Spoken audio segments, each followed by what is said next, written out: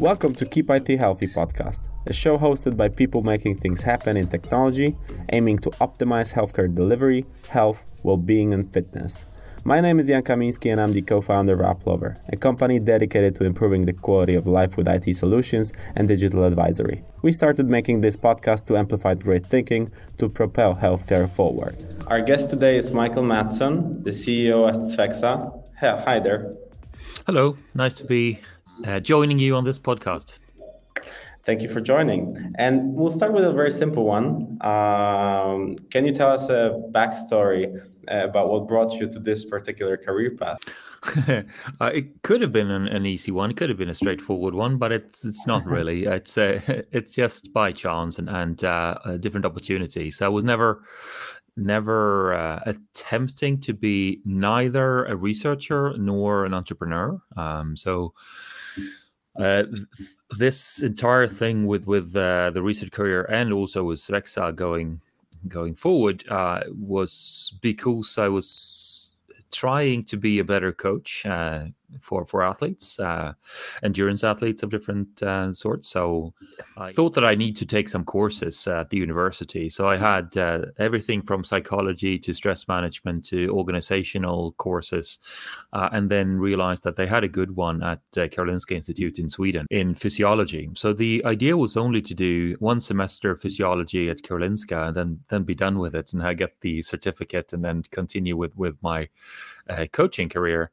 It turned out that course was by far the best one I'd ever done. And it also had a kind of a stepwise. You could do the B course and C course and D course.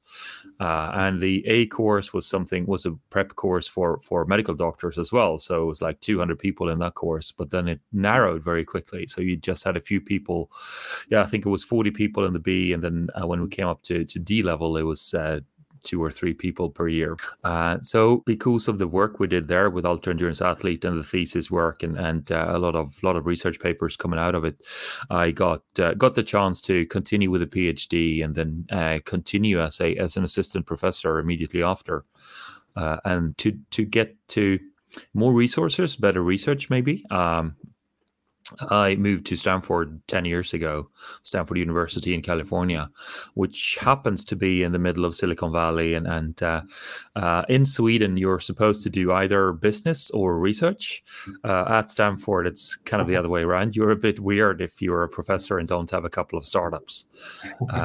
So over the years, the combination of precision medicine, the group that I've been at, still at Stanford, and knowledge about cardiovascular medicine, genetics, biomedical data sciences, and later on technology as well, like hardware technologies, and my knowledge in physiology, we were in a too good to be true situation, like all planets aligned situation, to start Svexa from that as a kind of a spin-off from physiology at Karolinska and precision medicine from Stanford.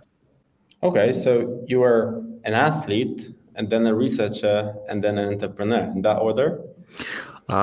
Even coach in between there. So athlete, I got a couple of national medals, but wasn't really that good. So turned coach pretty early. And then from coach to scientist to entrepreneur, definitely. Okay, so I will start with the sport because when I was researching since the age of 8, right? You have been practicing different endurance sports like running, cross country skiing, and other, but you pretty recently participated in Adventure Racing World Championships in Paraguay or the America's Toughest Race in Oregon, right? So these are like extreme endurance marathons, like 250 or 500 kilometers. So I would even call them extreme survival school in the desert, or I wouldn't even say, I don't know if that's even a sports competition, something just unhuman in a sense, like from the endurance perspective. But how does it help you? Like, do you yourself became an equipment for your scientific research later on? What was that? I think everyone running would like to be the fastest fastest alive, so 100-meter dash. And then the story is that if you're not good enough at 100, you go to something longer, you go to 400. And then if you're not good enough there, you go to middle distance. And if you're not good enough there, you go to longer and longer. So I ended up with the ultra endurance events. And I started doing them quite early. So I've been doing that for 25 years now.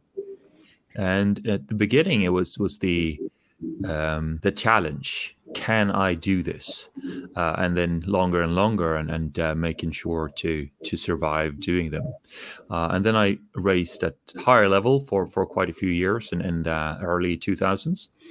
And then nowadays, I should say that was great, because then I knew the people that were racing at high level in ultra endurance, and had a much easier way to recruit them as test subject for the research, for the science. So, and also knowing what they could be, what stress they could be put under. So, for example, very early we had a 24-hour test in a lab. So people doing kayak ergs, treadmills, and bike ergs in a lab for 24 hours, and testing them every other hour. So I don't think that would have been possible unless I knew the people beforehand and knew what would be possible. And nowadays, I would say it's more of a vent, a kind of a reset. So you're correct. I try to do 2 of these expedition type races a year now. So one spring and one fall, and really enjoy it. And it's off the grid, so you are not thinking about anything else than just moving forward. So the World Championship in Paraguay was last fall. Just a few weeks ago, came back from Morocco, Marathon des Sables. You were in the top 30, right? And you're not a professional athlete anymore, and that's an accomplishment. Yeah, that's all the years, the historical years. So, and also great teammates to take care of me and push me forward. So the adventure racing circuit, you are 4 in a team, so mixed gender teams, and it's super hard to be like top 5 or top 10. Mm-hmm. But with our experience over 25 years and being in decent shape, and the experience from all the different disciplines, we can be top 30 and qualify for this year's World Championships as well. How many hours per week are you training? I would call that very interval based. So some weeks are a lot, and some weeks are literally zero. Maybe not zero, but very low. Okay. Yeah. Okay, and you have participated in many adventure races and ultra marathons around the world. Another recent one was on the desert. But what was the most extreme endurance event experience in your life?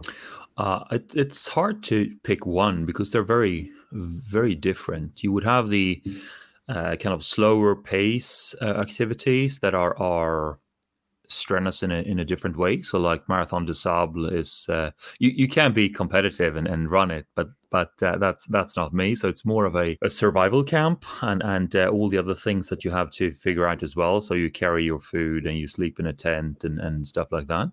The year before, I skied across Greenland, so it's an even longer but kind of less physiological strain per day, but high mental, because same as in the desert, you can't get out of the cold, or you can't get out of the heat. You just have to deal with it and continue. Mm-hmm. Or you tap out, and you don't want to do that.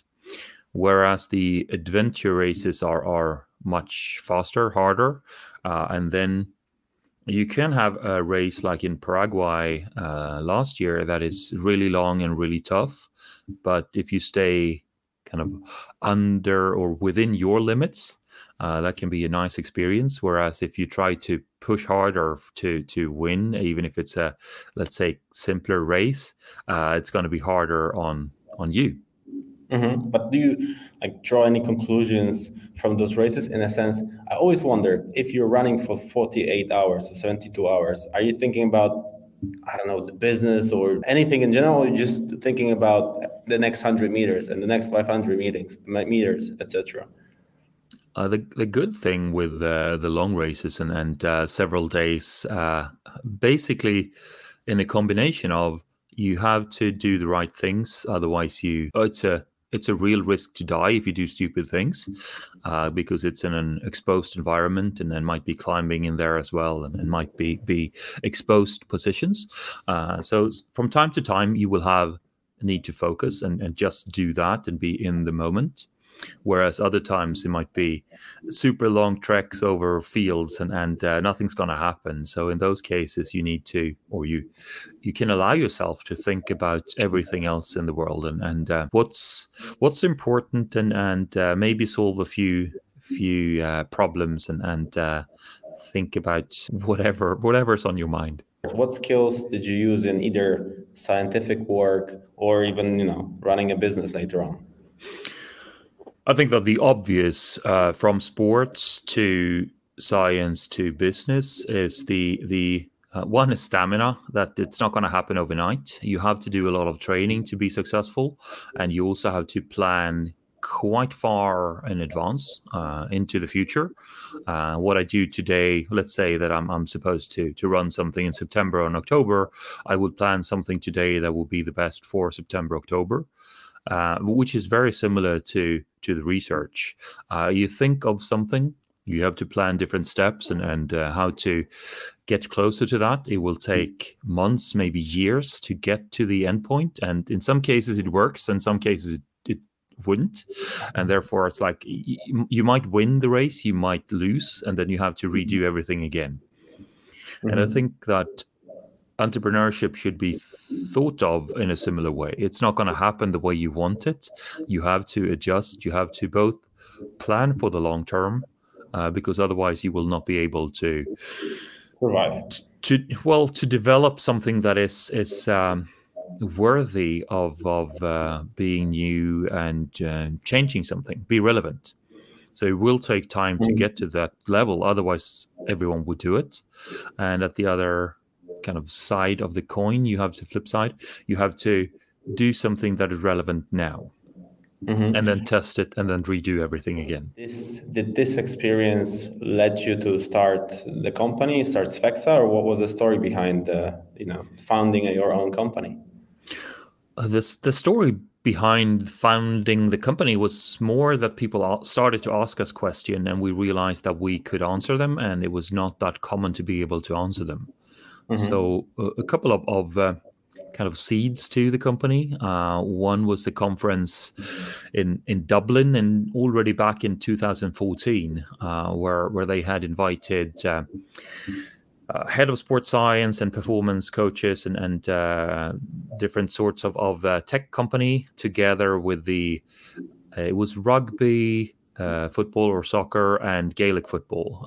And then my role was to listen to 2 days of presentations, and then give the kind of final keynote and summarize the 2 days and look into the crystal ball and say something about the future. And I clearly remember it was the head of performance at Newcastle Football Club. He showed a slide where he had 11 different data streams coming into him and his team that they manually had to curate and figure out what it meant together. So at that stage, the obvious conclusion was that they should put them together. They should put all the data streams together and then get an easier way to ingest all the data. That's from a Sfexa perspective. We had way before that started developing algorithms for individualization and understanding that not everyone is the same. And when I moved to Stanford, that became even more like you had new systems in place compared to old group average systems that you could use in precision medicine and pick out what will be the best medicine for you based on your individual profile, mainly in genetics and your history and taking that into account. So those two, the precision medicine and the individualization, combined with you having too much data. And then we were in a very fortunate position, again, being in Silicon Valley, that I think most of the big tech companies wanted into health around 2015. And they started building their own watches. That's the first Apple Watch. And all the other ones wanted something similar. And we were the closest research facility for them. So we've done, as researchers, done collaborations with most, if not all, of the big tech companies, and then we realized that they are absolutely great engineers, and they can build the hardware and the software. Our combination knowledge in physiology and practical is somewhat lacking. So you would have a lot of practitioners like personal trainers and have a lot of content, but how do you put it together? How do you can you be the translator between the tech side and the user side, the content side? So we thought that, or we kind of made the analysis that in that space, it's not that many people that have been doing this work for 25 years or have the scientific background and also the practical knowledge of how to do it. So that inspired the whole concept of exercise intelligence, right? Yeah, you can say, yeah, definitely, and putting it together, and the broader, like the definition of intelligence, as in the more in the military, it's like information and active understanding and ability to perform computational functions. All of that is in intelligence, not the intelligence that you would use in But you mentioned a lot of data streams. So what kind of data sources does Svexa utilize, to provide the personal training, support, and insights, etc.? So, two insights on our side there. First of all, for us to be relevant, we need to be able to take all the data streams that are available. So, in many cases, especially when you work with sports teams, they have been collecting data for years before. And it's much easier to create your profile if you have historical data about yourself. But the data they collect will be different. So if you have a runner, they will have a running watch. If you have a cyclist, they will have a power meter. If you have a football team, they will have GPS tracks. So we need to be able to use all of those from all the providers, and then spend a lot of time harmonizing data from different providers of the same thing. And in some cases, it's the same. So let's say all of these different sports, they might have a heart rate band of some sort, heart rate monitor. All of them have a situation where they need to take the environment into account. So the weather and wind and altitude and all of that. Whereas in some cases they do or they don't have the data. So for us to be able to take whatever's there is one of the core features, key features for us.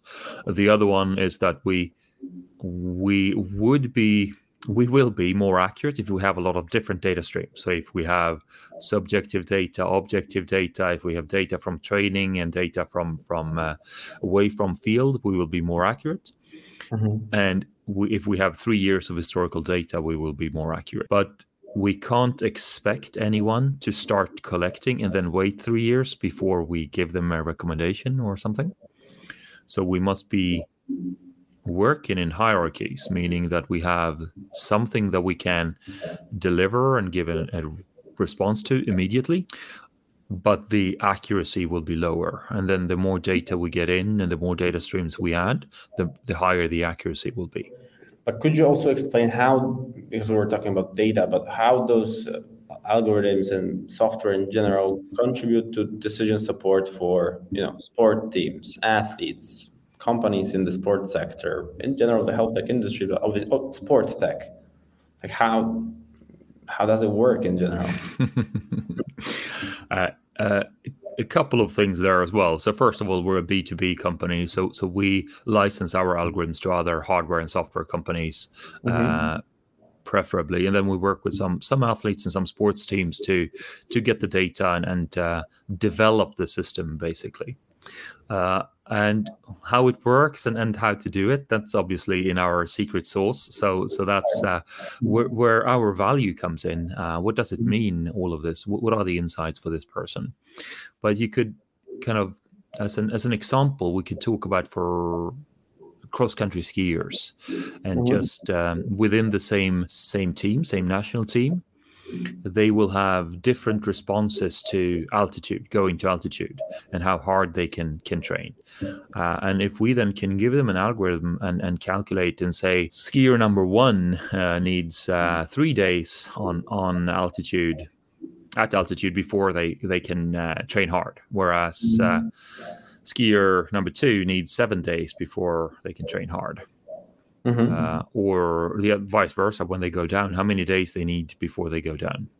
I gave you one example, but if you have, let's say a football team, a soccer team, they will have maybe 10 or 12 different data streams, and from that maybe 150 or more variables that are relevant, meaning that there are thousands and thousands of correlations.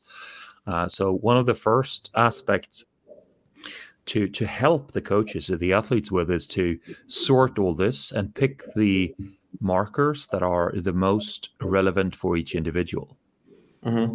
So for some, it might be that at this stage, they need to think about sleeping more than 7.5 hours. Someone else got no correlation between their sleep and their performance or illness or anything else. And someone else is always sleeping 9 hours, but they get cranky and underperform if they sleep 8, meaning that the normal recommendation of sleeping 8 is more than enough for one and not good enough for the other. And the key here is to put that together and give the recommendations to each individual of all the things that could matter. So you tell someone, make sure to sleep enough, and you tell someone else, make sure to eat your late evening meal 40 minutes later, otherwise you will wake up early and not recover overnight. And again, these are only examples. Obviously, it will be everything from the training intensity, and if they can tolerate more threshold training or more high intensity training, or how they're gonna ramp up after being away for a couple of weeks in off-season recovery, for example. So it's I think the format here of trying to explain all the different examples, we know that it's a bit abstract, but the conclusion that taking all the data, condensing it to picking the markers, the variables that are most important for you, and telling you what to do today to optimize your performance. In many interviews, when I was reading that, you obviously pay much attention to data ownership. I want to get into that a little bit as well, because I have it, and you've said once, let me quote, in the future, you as an individual must own all your data. You must be able to revoke access from someone, and you must be able to give access to someone. So could you elaborate on that, why it's important? So this became, or has been clear, very clear from way before we even started Svexa, and that is traditionally in sports team, it's the sports team or the coach that owns the data and tell you to wear this device or do this thing, and then if the coaching team is disappearing, that data is lost, or the new coach will have some other suggestions, or you choose to change a manufacturer, so that data is lost. So that's a problem. And also, if you move from your youth team to your junior team to your adult team, and then you switch teams, you will start from scratch again and collect the data. And even within a season, one of the first projects we ever did was Svexa, was with a Premier League club, where we looked at the data, and they had great data over the season, had full control of the players, and then they were away for 10 days on national team duty, and then they had 10 days of data loss in the middle of the season, and then a few weeks of their good data again, and then 10 days lost.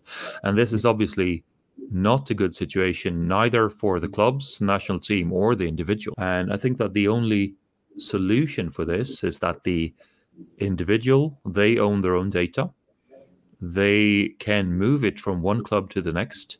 The data travels with them when they grow, so that you have your youth data and can compare your most recent season as an adult with what you did as a young athlete.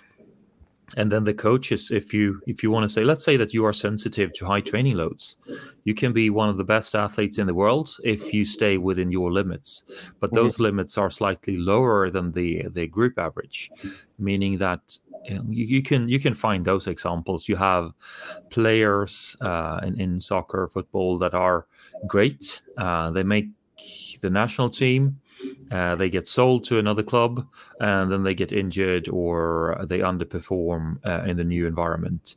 And then in some cases, they move to the next club, third club there, and then they are back at their super high performance level. And many of those situations could be avoided if you traveled with your athlete passport, your player passport of data. So that will be like a seamless transfer of data and like integration of medical and training information across different entities, different clubs, different let's say not entities in general. But is the sport market ready for it from the tech perspective? I don't think nowadays that the tech perspective is the biggest hurdle. I think it would be even possible to do it now. It would be when Web3 and blockchain is more commonplace. It would be an obvious use case for that. I think that the market is not ready for it yet. In some leagues, like in NBA, for example, on paper, the players are allowed to get their data. In some other leagues, they are allowed to download their own data, but there are no systems in place for how to actually handle it practically. And also in some leagues, you are not. The player unions have stopped you from, as a team, ask a player to measure, for example, sleep, because it's away from the game, from the training facility, and therefore considered intrusive. But obviously, the player can choose themselves to measure that, but then it's not connected to the data that they have from the team. But is it connected with the country or a region, or rather a sport and how invested it is in a sense? So the money, obviously, or there's no rule? The different rules, I would say, in different countries, different league, different sports, and no consistent framework, no consistent system for how to transfer data. Okay. And about the data privacy, how do you ensure the privacy and the security of the data collected from, let's say, athletes or teams? And what measures do you have in place to protect the sensitive information? Because obviously these are probably quite important, even from the like a security perspective of their IP and the club's IP. So how it's done? If you talk about the question is about our specific case, then it's we try to have as little data as possible on our side. So there are a few layers here. One is security, and one is ownership, and obviously we have a lot of security in place to ensure that we're not leaking any data. That would be an issue. We have kind of the first line of defense, the same way as you do in science, that you remove the identifiers for names, for example, from the data sets and get a number instead, and have the data stay at the client, the sports team usually. And depending on the situation, we have to be, as Svek said, we have to be flexible. So we need to be able to run our analysis on API calls, where a sports team or a client sends their data or a request for a calculation, and then they get their response back. In other cases, we need to be able to deploy our algorithms and solutions on-prem. So, for example, some of the sports teams would not allow anything to go outside of their facility. Obviously, the same as in a medical field. So we're in a good position to do the same thing there. So some sports teams, military, hospitals would be very similar, whereas other situations, they can send the data to get the answer, anonymized data to get the answer, and then continue to store it on their side. So like the general take would be that personal ownership of health data, it contributes and it personalizes your trainings, and that's an add-on here. Yeah, we're pretty confident now. We're doing continuously doing research and showing that if you individualize, if you start from your situation and you train what's best for you, then you're going to get better results. So it's not. I don't think that the premise there is anyone arguing against.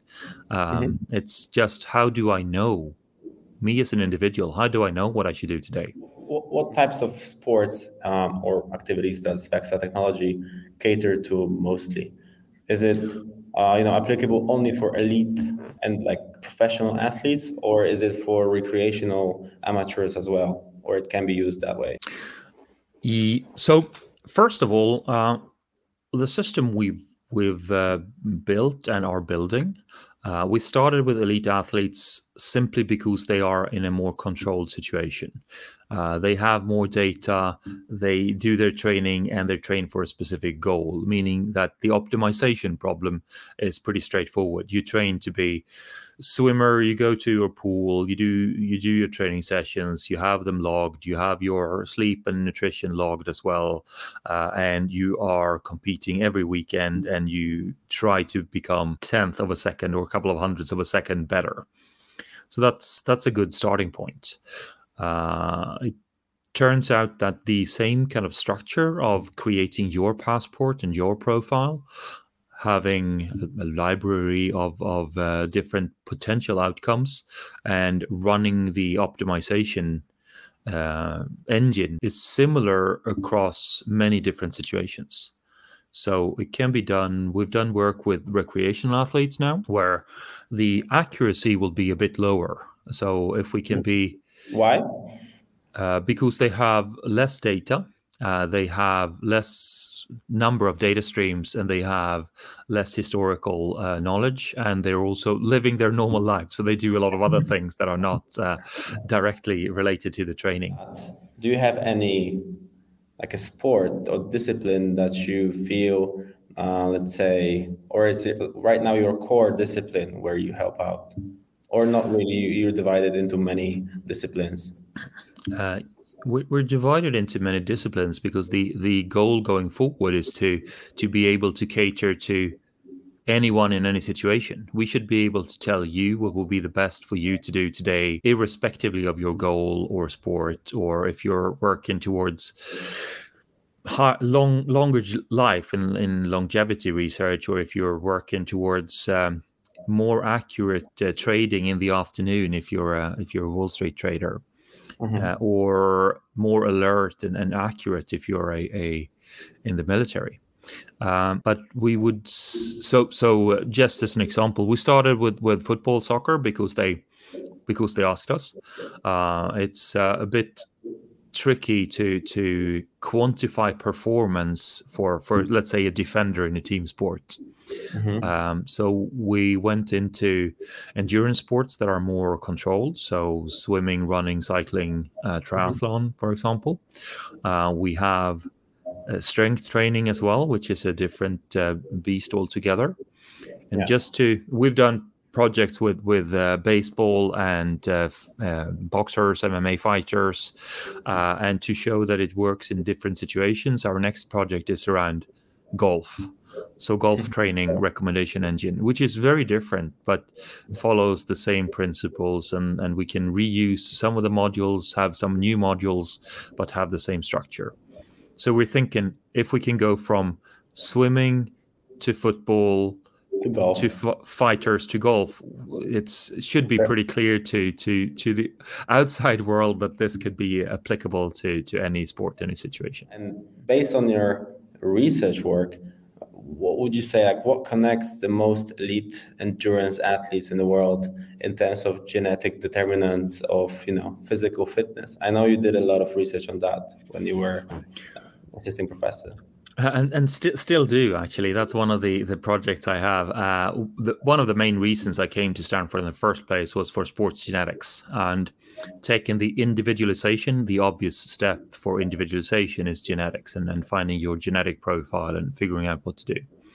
Back then, 2012, we started one of the projects with best endurance athletes in the world. It's called Elite, still available at Stanford and still enrolling participants. But when we started it, it wasn't known if you needed a specific gene variant or a set of specific gene variants to be able to reach the very top.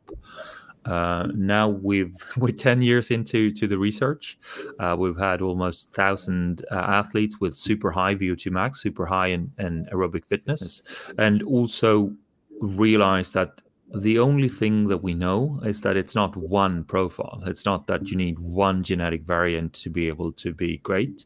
There are different ways, different genetic profiles, different physiological profiles to reach the same level of performance. So then it's more a question of matching your profile, genetic or just your profile, with the type of training, type of activities you should do, and the things that you are most sensitive to. So there isn't any. So you can't say that based on that you are inclined to any particular sport, but rather a genre of sports with this, as I understand that. Yeah, you have. Let's dig a little bit deeper into this. So, in some sports, the more complex sports, the less genetic determination, because you can be great. You can be a great What do you mean by player. Complex sport? Yeah. So, for example, a very straightforward sport would be 10K running. That's an endurance event. Okay. 100-meter dash is another straightforward sport, and you would try to run as fast as possible, and that's the only thing that's there. It's it's a bit of technical, but it's not much. And then you can go to one level of more complex in terms of that it's a higher technical skill, but you can determine some of the effects by your size, for example. Discus thrower would be beneficial to be tall and with long arms because of the biomechanical aspects, but there's still a technical aspect. So the genetic, you can, to some degree, work around your genetics and be better and win Olympic golds anyway. And being Swedish, one of the examples would be the high jumper Stefan Holm, where he's too short to be a high jumper, and height is one of the easiest way to find a genetic determinant for. Just look at the parents and say you're not gonna be that tall, so don't do high jumping. And he still jumped one of the top jumpers in the world in world championship medals and golds and Olympic gold and everything. So looking at the genetic profile will not determine everything. It will not exclude you. And especially not if you go to more complex sports. And complex in that sense, I mean team sports. So if you look at different positions in a team, they would have different skills. So you can be fast or slow, you can be tall or short, you can be quick or make sure to be in the right spots. You can be a defender, you can be a striker, you can be a goalie. So in those cases, finding something within your strength and training on your strength is more relevant than trying to do a genetic test. A genetic test in those situations is completely useless. But so we're not doomed, right? So there's still a talent or a different, let's say, measurements applicable rather than only genetics. But the more complex the sport is, then it's applicable. But the less it is, then I understand that genetics is more important. Maybe we should say that something like sprinting, it's harder to train, whereas endurance is easier to improve. It's differences in different parts of the world as well, but it's also depending on when you start. Some sports you need to start early to be really successful. Some sports you can start later. And in general, as of today, there are no genetic tests that are relevant, good enough to be relevant and give more information than what you can see from the training.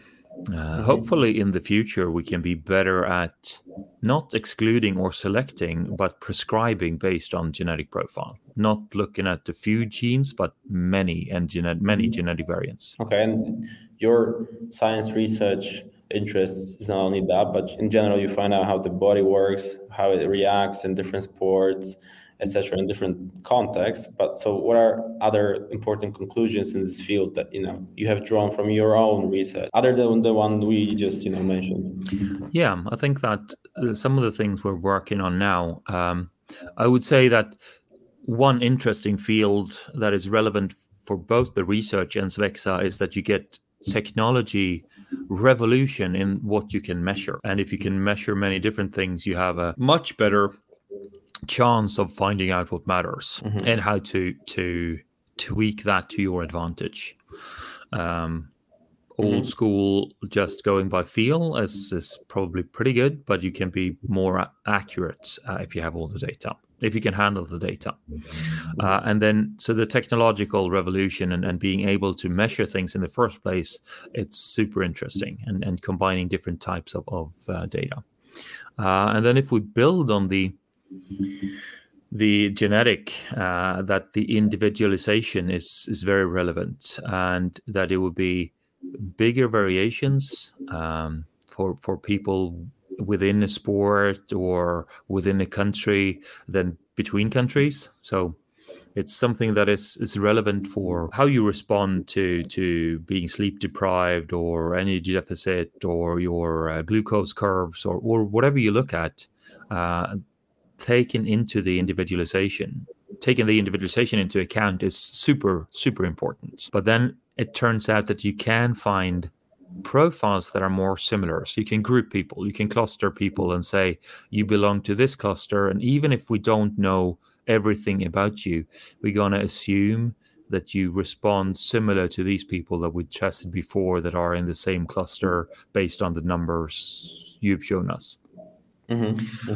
And as I said, there are kind of preliminary data now in our research that based on your ethnicity as an average for that ethnicity, you might have adapted differently to the same performance. So your physiology to reach the same performance level might be different if you're a Scandinavian or from Japan or in Japan or East African. And those genetic adaptations kind of help you dictate what you can be really good at. So just from an empirical evaluation, you can look at sprinters. They have a specific set of countries they origin for. If you look at middle distance runners, you have many great Scandinavians. You don't have that many great Japanese runners. And if you look at long distance running, marathon, you have a lot of great Japanese runners, but not many Scandinavians. Okay. And now we're starting to be able to map that to physiological adaptation.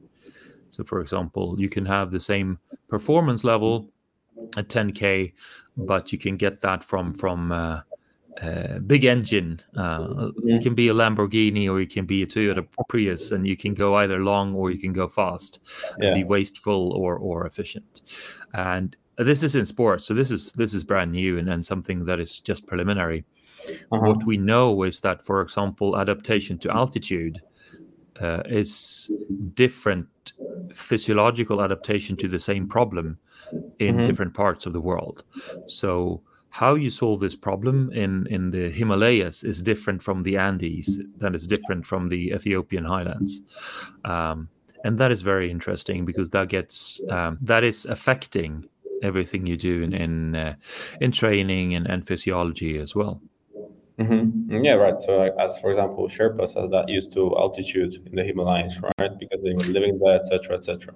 Oh yeah, and same with the Andes. Well, we can take the Andes and the Sherpas. So, for example, the Sherpas will be great at working at lower oxygen saturation, so they can continue to go even if the oxygen saturation in their body is low. Whereas the Andes, they have instead higher VO2 max, higher red blood cell count. And I also read in one of the articles I saw, you mentioned the work of the effects of anti-inflammatory drugs, right, on performance, injury, effects in training, recovery. So basically, the research area has extended to also include the ultra running, right, and maybe even military activities with like the emphasis on nutrition.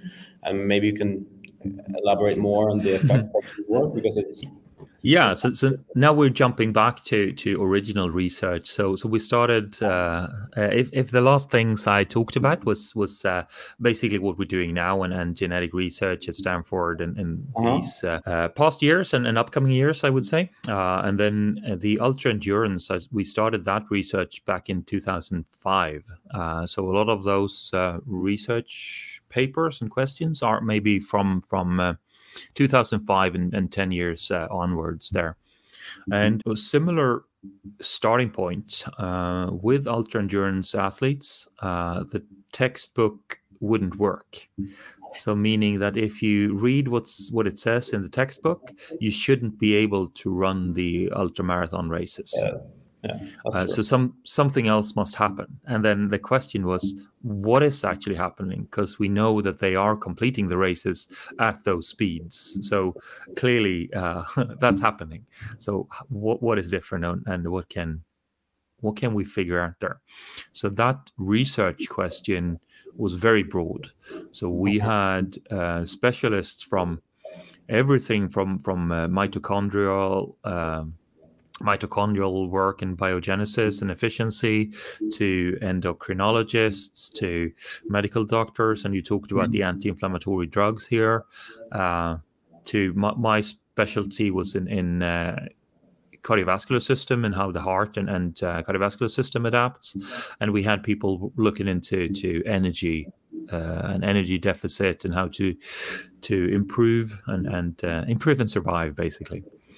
So if we take the part of that with the anti-inflammatory drugs, it was a bit of a conundrum. So for example, it's a different situation if you're trying to train and improve or if you're trying to perform and win. So you can have, for example, high vitamin doses or high doses of anti-inflammatory drugs, and you wouldn't feel anything, but you might also blunt your training effect. So it's negative to use it during training. And then if you look at it in performance, obviously anti-inflammatory drugs are also painkillers. So you wouldn't feel that you're hurting. And then we looked at competitions, so adventure racing competitions, and looking at the use of anti-inflammatory drugs and correlated that to performance. And in those, this just descriptive statistic, descriptive information. But in those races, it turned out that the best performers consumed more anti-inflammatory drug. They also had more muscle breakdown. So basically saying that they used the drugs to be able to push themselves harder, whereas the people at the lower end of the spectrum didn't use the drugs, didn't have as much breakdown, and also didn't perform as well. But I need to ask you a question on a more personal note, because I know you're still a researcher and having your own business. How many hours in a week you work? Because you're still a researcher, running your own business, and also doing ultra endurance sports, which is I'm nothing compared to that, but I mean I'm an amateur triathlete, and I have like 9 hours per week, which is still, I mean, it's like busy for me. So how many hours do you work per week? I think the question is not to work more hours, but be efficient in the hours that you work. And in my case, I don't have fixed hours, so I work a lot, but I also enjoy what I'm doing. So for me, the key aspect is that I work on something that I have a bit more control over. I can control my days, and I can take a day off, and I can go for a long lunch at the ocean beach if I want to, but I might also work Saturday evening. But it's not the control and working with something I'm passionate about are allowing me to work a lot more than if I worked a 9 to 5 and someone told me what to do and I would work on something that I didn't believe in. Okay. So I think for me, it's all intertwined. So it's a obvious synergy effects between the work that I do in research and the company. And we've set the company up so that it's part of the company is for us to be thought leaders and develop new science. That's part of what we wrote in the values and philosophy of the company from the very beginning. So it fits. And also having the practical work in the company allows me to detach a bit. I would say that the adventure racing and the ultra endurance, that the detachment and then the off the grid and taking vacations. So those are vacations for me nowadays, more than anything else. It's experience. It's something physical rather than being in front of my computer. It forces me to train during the rest of the weeks as well. Being able to work in intervals, work hard when needed, and be able to detach when needed, and plan for detachment before it's needed. So make sure that I have parts of the week where I will not work, and also longer stints where I take off completely. In my opinion, this is very disruptive. I mean, what you're doing is very disruptive on the market. But what are, in your opinion, the current challenges of this particular market, or like challenges or opportunities, in the field of exercise intelligence, data and sport, etc.? How you position yourself to address them? Yeah, that's a very broad question and a big question, and I think that we can take an analogy with sports analytics. So we usually separate between sports analytics and exercise analytics or exercise intelligence, in that sports analytics is usually game stats, and you can use publicly available data sets and see how someone is. You can look at games and see how someone is scoring, or where it's the highest probability to score, or who should be in what position during what time against what defender, for example.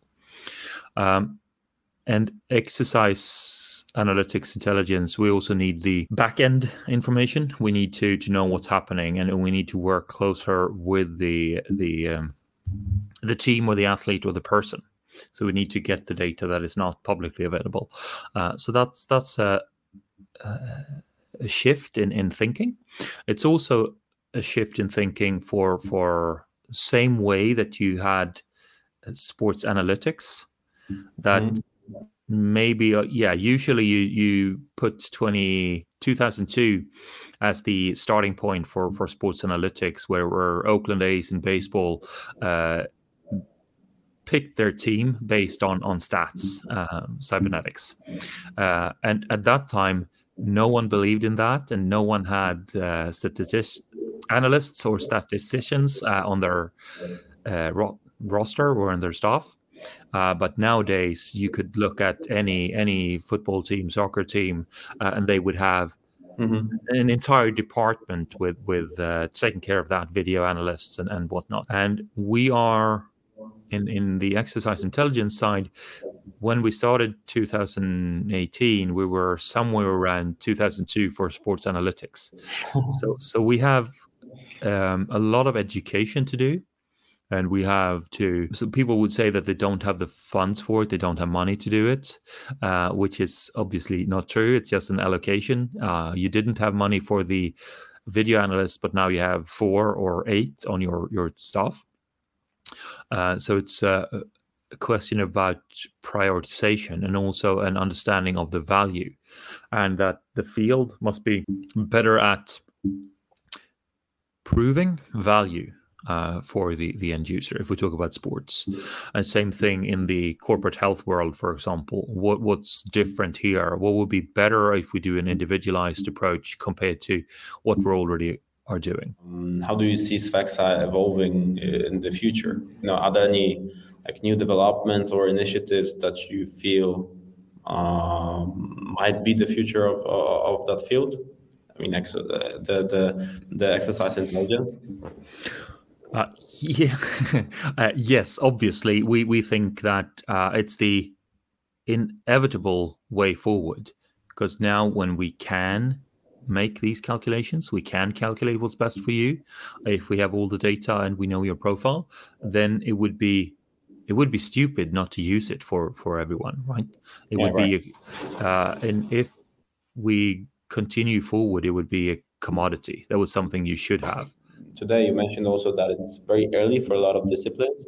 So you think it's going to be a span of 5 years or 10 or 2, where it will become just a must-have for each team and athlete.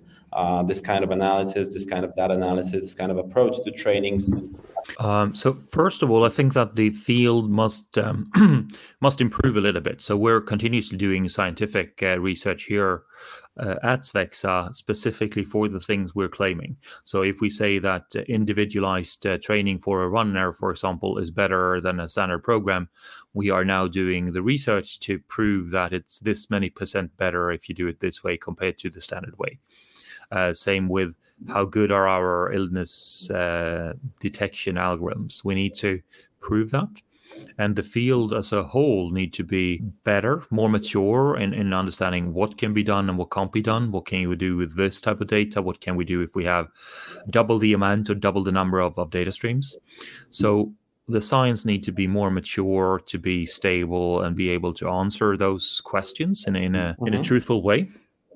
And then we see now that for the sports world, it's starting to become something that is more standard and more asked for. And then the question is not if you should have it, it's how you should have it. So you would have rich big teams.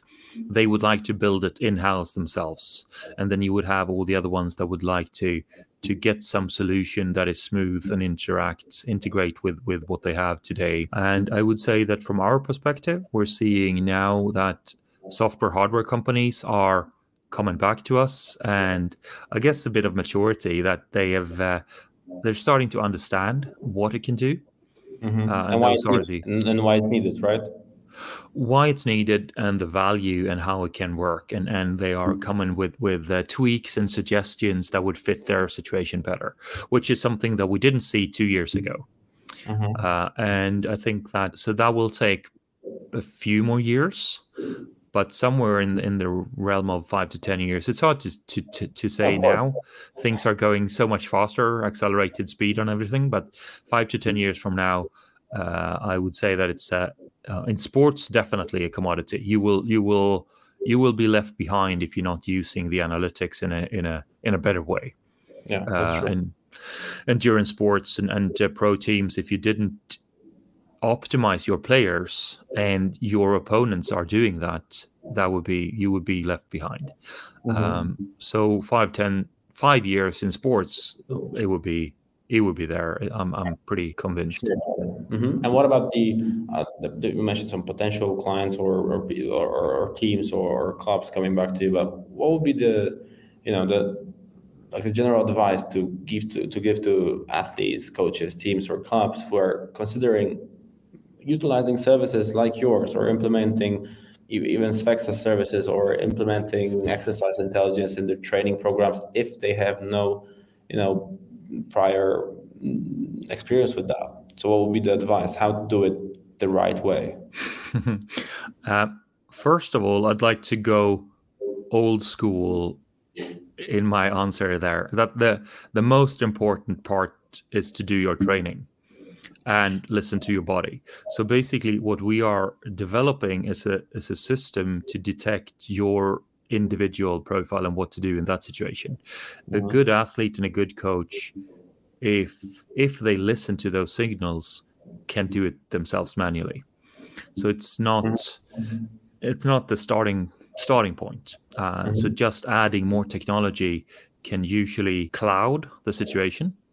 And if you don't have the entire picture and you listen to one device and listen to one set of data streams, you're missing the whole picture usually. So the first advice would be to listen to your body and take care of your situation and trust what's happening with you.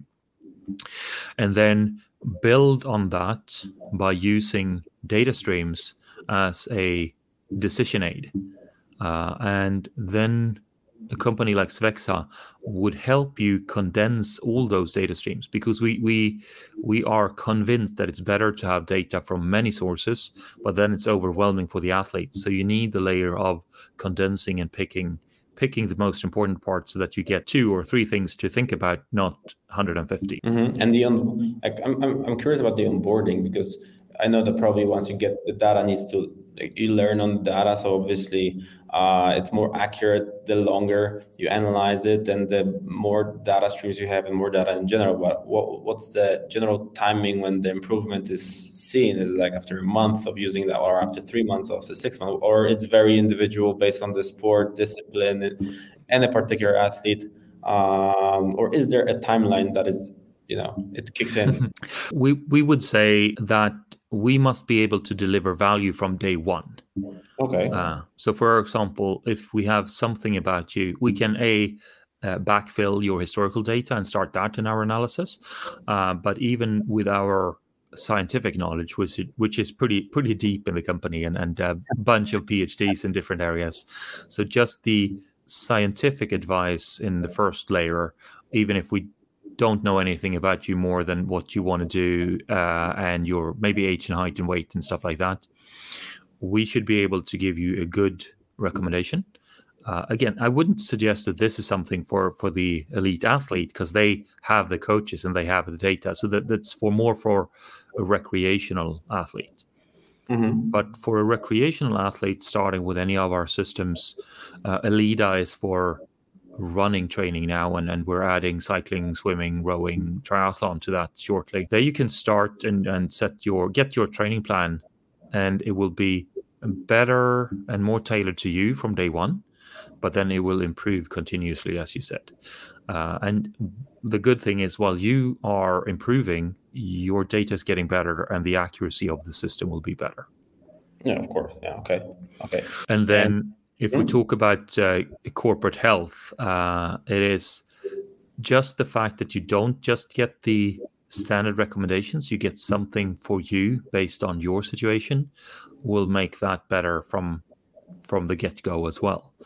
And your ability to, usually in a corporate health setting, you have a lot of different content. And you can go to a yoga session, or you can be part of the step count competition, or you can get a massage or whatever.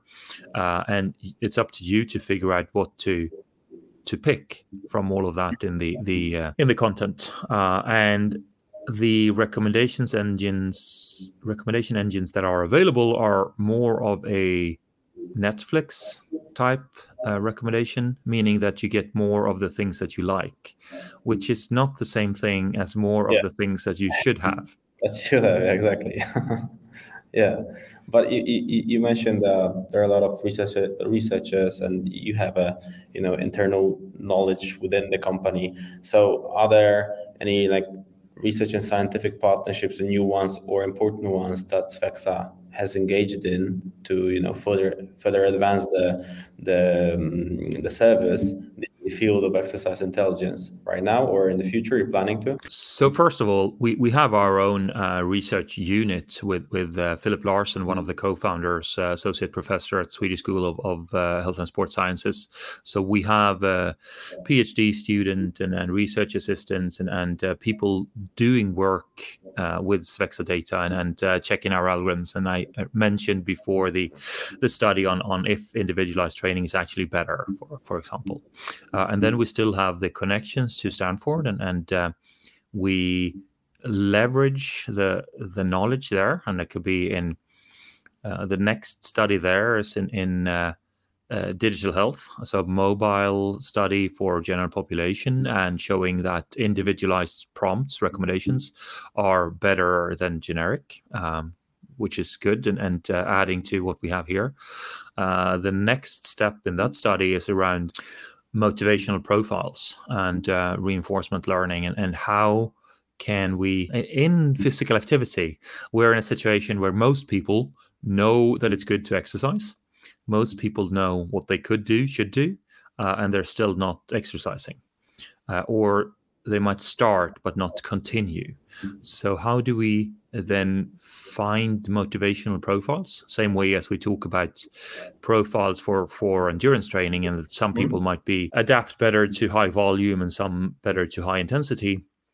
It will be a similar situation in motivational profiles, that gamification, for example, is great for some people, but not all. Social support is great for another group of people, and another group of people are information driven, so they want something to tell them why to do it and what happened after they did it. So the next study there is going to be around teasing out different motivational profiles and behavioral change, and actually continuing to do your exercise. And then I could go on here. So obviously we have a lot of things in the pipeline, and we're not going to run out of ideas and things to improve in this field. But there are a good bunch of efforts now. I don't know if it's biased to what I get suggested, but there are many situations where you have pretty long-term efforts in different countries. So some of them are pretty obvious. You would have for the Olympics, LA, US 2028. You would have for Brisbane, Australia 2032. You have other countries like India and Saudi Arabia that are doing 10-year plans for how to get more medals in the Olympics or other sports. And then you would have other national efforts all over Europe and the US in usage of data and analytics and intelligence to improve their performance. And those efforts might be 6 or 7 years long. So you have your own in-house research team. I just had also a podcast recording with dear Fisher, ex-founder of Training Peaks, and he mentioned that most of his employees were either ex-athletes, maybe not most, but a lot of employees were ex-athletes, etc. Is that yours as well? In order to have a great product for athletes, are you actually focusing on that aspect to have people that are as you, right, as an active amateur athlete, I call it, right? Or is not the case? It's pretty much the case. We wrote in the philosophy and values before we started the company that you need at least dual competencies, meaning that you should be able to talk over the silos. So the idea here is that you could have business people, then they know nothing about the science, or they know nothing about the sport, and that wouldn't be relevant for us. And at the other end of the spectrum, you could have scientists that know nothing about business and nothing about practical sports. So we have a lot of athletes on the team. We have a handful of Olympians and former Olympians. We have now probably the fastest running analyst team in the world, where 3 of our analysts are training to compete in the World Championships later this year. We have a professional triathlete that do in the analyst team as well. We have former Olympian in the business team, Olympic swimmer from India in the business team. And then we have, maybe not at the high level, but we have people coming from Wall Street trading, so being analyst and understanding that type of mathematics, that then turned endurance coach. So they have the background with the numbers and then the practical with the coach. We have similarly one of the strength and conditioning coaches now did 8 or 10 years at Microsoft before he shifted careers. But is it like they understand, because you mentioned that they just understood the product better, just way better than people that didn't have anything to do in the sport in the past. So they understood the features and everything, and they made this product great because they actually could use it on themselves. So I understand that's a similar case in a sense. Yes, I should also say that this is based on me and one of the co-founders talked about before, Philip Larsson. Before we started Sexa, we had been advising other startups from the physiological and exercise science side. So we had seen examples where the development team had no relation to the data, and then everything takes longer. And if you don't know what you're measuring and you don't know the numbers you are working on, they're just numbers. Meaning that for that team, a heart rate of 400 was not strange because it was just a number. Okay. So, but by having people on the team that understand the basics of the situation and then have an interest in the situation, the idea here is that they are more interested in working with the data because they have some connection to it, and we would avoid those stupid mistakes of not knowing what the data means. What would be the 3, but you have to name 3 pieces of advice that you will give yourself at the beginning of your either scientific or business career? I suppose they are combined in a sense. And the advice that you know to yourself that might be useful to other founders. First advice would be work with people and hire people that you like to work with. B would be think long term, and that things will take longer than you expect, and be aware of that. And stamina is important, and surviving long term is one of the key factors to being successful. Okay. And the third one would be the opposite of that, meaning get something out and don't expect it to be perfect, but make iterations as you go along. Thanks for joining today. And that was an extraordinary episode, in my opinion. I hope we'll be able to do it again sometime. Thank you very much for joining us today. Thank you. This was a very nice talk, and looking forward to joining again later. Stay in touch with us, subscribe to our podcast, give us a like, comment, or share. If you want to reach out personally, you can find me on LinkedIn and Instagram.